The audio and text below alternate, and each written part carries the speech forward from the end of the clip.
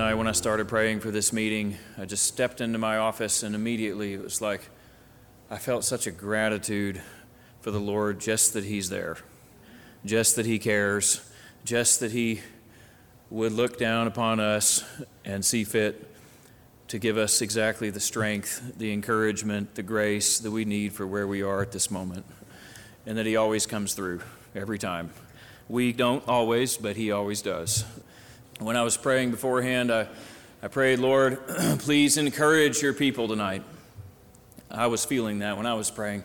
God, I feel the courage, I feel the strength. That's what encourage means, is to bring courage. You don't really need courage if you're not going to face a battle. Amen. Nobody says, well, it's a balmy afternoon, I think I'll take a nap. Let's pray for courage. We don't need encouragement except for the fact that there are things in front of us that we need God for. And it's good that it's so that we don't become too self-sufficient and lose sight of the reality of how much we need Him. I thought about where it talks about in Acts, where it says Paul went through the cities and he strengthened the disciples and he encouraged them, saying, through many trials and tribulations, we must enter the kingdom. Or some translations say, it is necessary for us to go through much tribulation in order to enter the kingdom.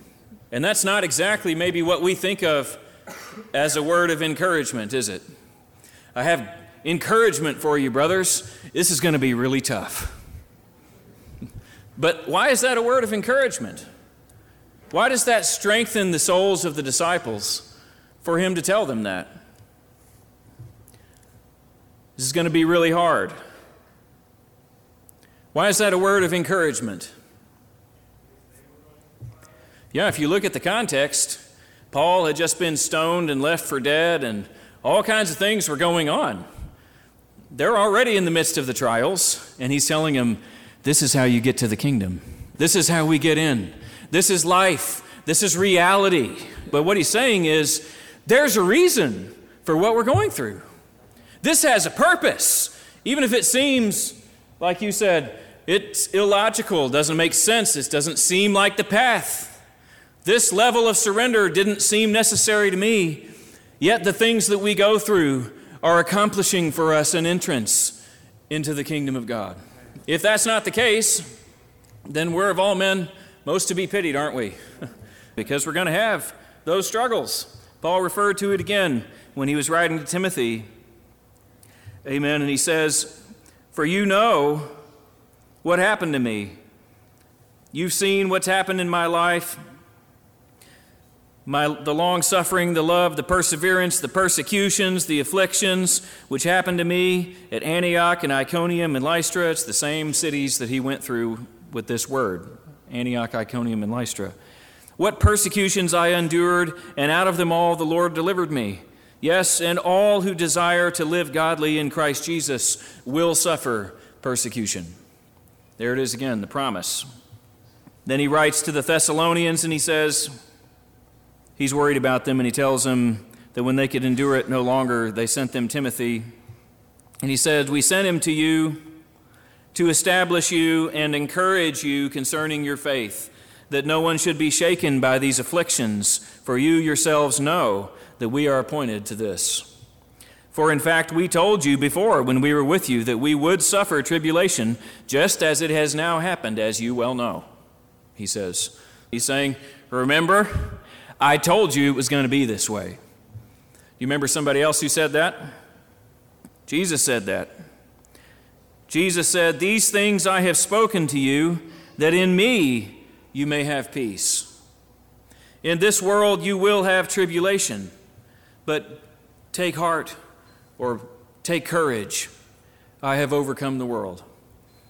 We would like for that verse to say, in this world there are tribulations, but take heart because I've already overcome those for you. But no, the promise is in this world you will have tribulation, but take heart because I have overcome the world. I've already made a path before you. I've put steps in front of you that you can walk in so that you can see the way through those things when they happen. So God's version of a word of encouragement is sometimes different than ours. You will know this passage in Hebrews 12, and you're probably already thinking of it, but listen to the context of this. Since we are surrounded by such a great cloud of witnesses, who's he talking about? He's talking about all the heroes of faith that he's just listed in chapter 11, right? He's talking about people, these are the people who were tortured. These are those who lived in holes in the ground. These are people who were sawn in two. It's a pretty long list of terrible things, actually. But these are the witnesses. Let us throw off everything that hinders and the sin that so easily entangles, and let us run with perseverance the race marked out for us. Let us fix our eyes on Jesus, the author and perfecter of our faith, who for the joy set before him endured the cross, scorning its shame, and sat down at the right hand of the throne of God. Consider him who endured such opposition from sinful men, so that you will not grow weary and lose heart. What do we need in order to go through the tribulations or the trials or the hard things that we face? When you're getting ready for a trial, what do you pray for? Do you say, I need to think really hard. I need to sharpen up my mental skills so that I can make it through this? Well, some people actually do approach things that way. I just need to somehow keep my head about me, and that's going to get me through. Or do you go to the gym and exercise? Some people do that too, because they plan to wrestle with flesh and blood, and that's their way of getting through things. But it's not our way, is it? We pray for the Lord to strengthen our hearts. We know that what we got to have is the right heart, the right feeling, the right attitude. And if we have that, we're going to make it through. So he says, consider him who endured such opposition from sinful men, so that you will not grow weary and lose heart. In your struggle against sin, you have not yet resisted to the point of shedding your blood. I'll tell you that I kind of always thought of that scripture like it was talking about my struggle with my own sin. You know what I mean? Like, I need to deal with my sins. I guess I need to wrestle harder. And I need to not give up in my battle against all the sins that he just has mentioned, they so easily entangle me. And I do believe it means that.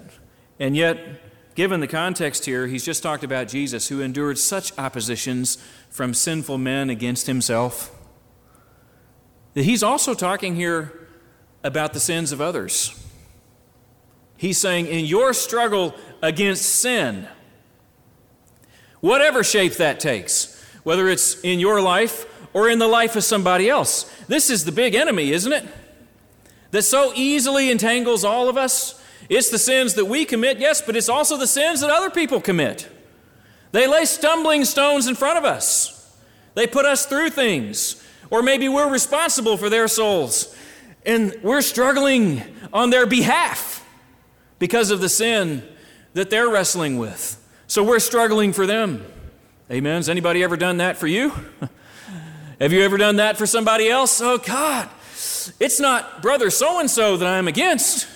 It's this sin that has beset him. It's certainly not my children that I'm against, although sometimes it can feel that way. It's not them, it's not their souls that I'm against. It's the sin that's gripping their lives. So the question is, to what degree am I going to engage that struggle?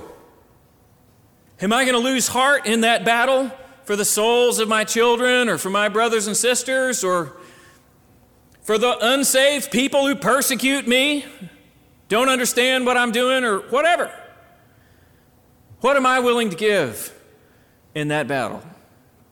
Have I considered the author and the perfecter of our faith? What did he do when he faced that kind of opposition? In your struggle, you have not yet resisted to the point of shedding your own blood. And you have forgotten that word of encouragement that addresses you as sons.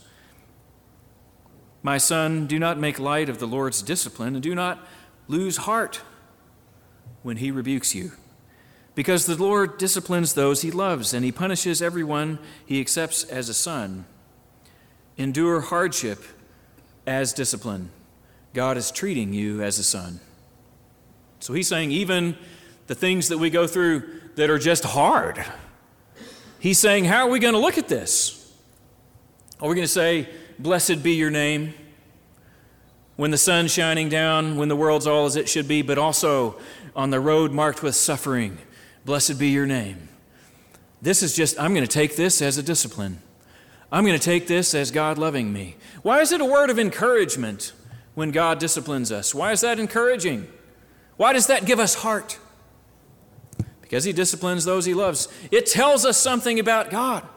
It says he cares. He cares. That's why David could say, your rod and your staff, they comfort me. Because it says he's there. This is not without purpose. This is not without meaning. He's there. And sometimes the battle gets very intense and you're saying, where is this going? And I don't know what to do with this. And then the Lord steps in, speaks a word. Maybe it's a word of discipline to you. A word of correction that says, that's not the way to handle that. How do we take that? Well, we shouldn't lose heart. We ought to say, thank you, Jesus, somebody's with me in this. I'm not going through this by myself. God is here with me, and he cares, and my brother cares. Somebody cared enough to say something. Somebody corrected me on something just today, and that's exactly how I felt about it. I felt, thank you, Jesus. The next time I'm in that situation, I'm not going to do that because I'm going to remember what was just shared with me. Amen. I'm glad somebody cared about me and about the body enough to point something out to me. But it's really not the natural reaction sometimes, is it? That's why he's telling us in this scripture. He's exhorting us, he's encouraging us not to be discouraged, not to lose heart, because that's the natural reaction. I'm in the middle of something and now this. Yes, you're in the middle of something. That's why we're doing this. You see? So that's really the main thing that was on my heart tonight. Lord, I don't want to misread your encouragement. When I pray for encouragement, I want to be ready for the real thing.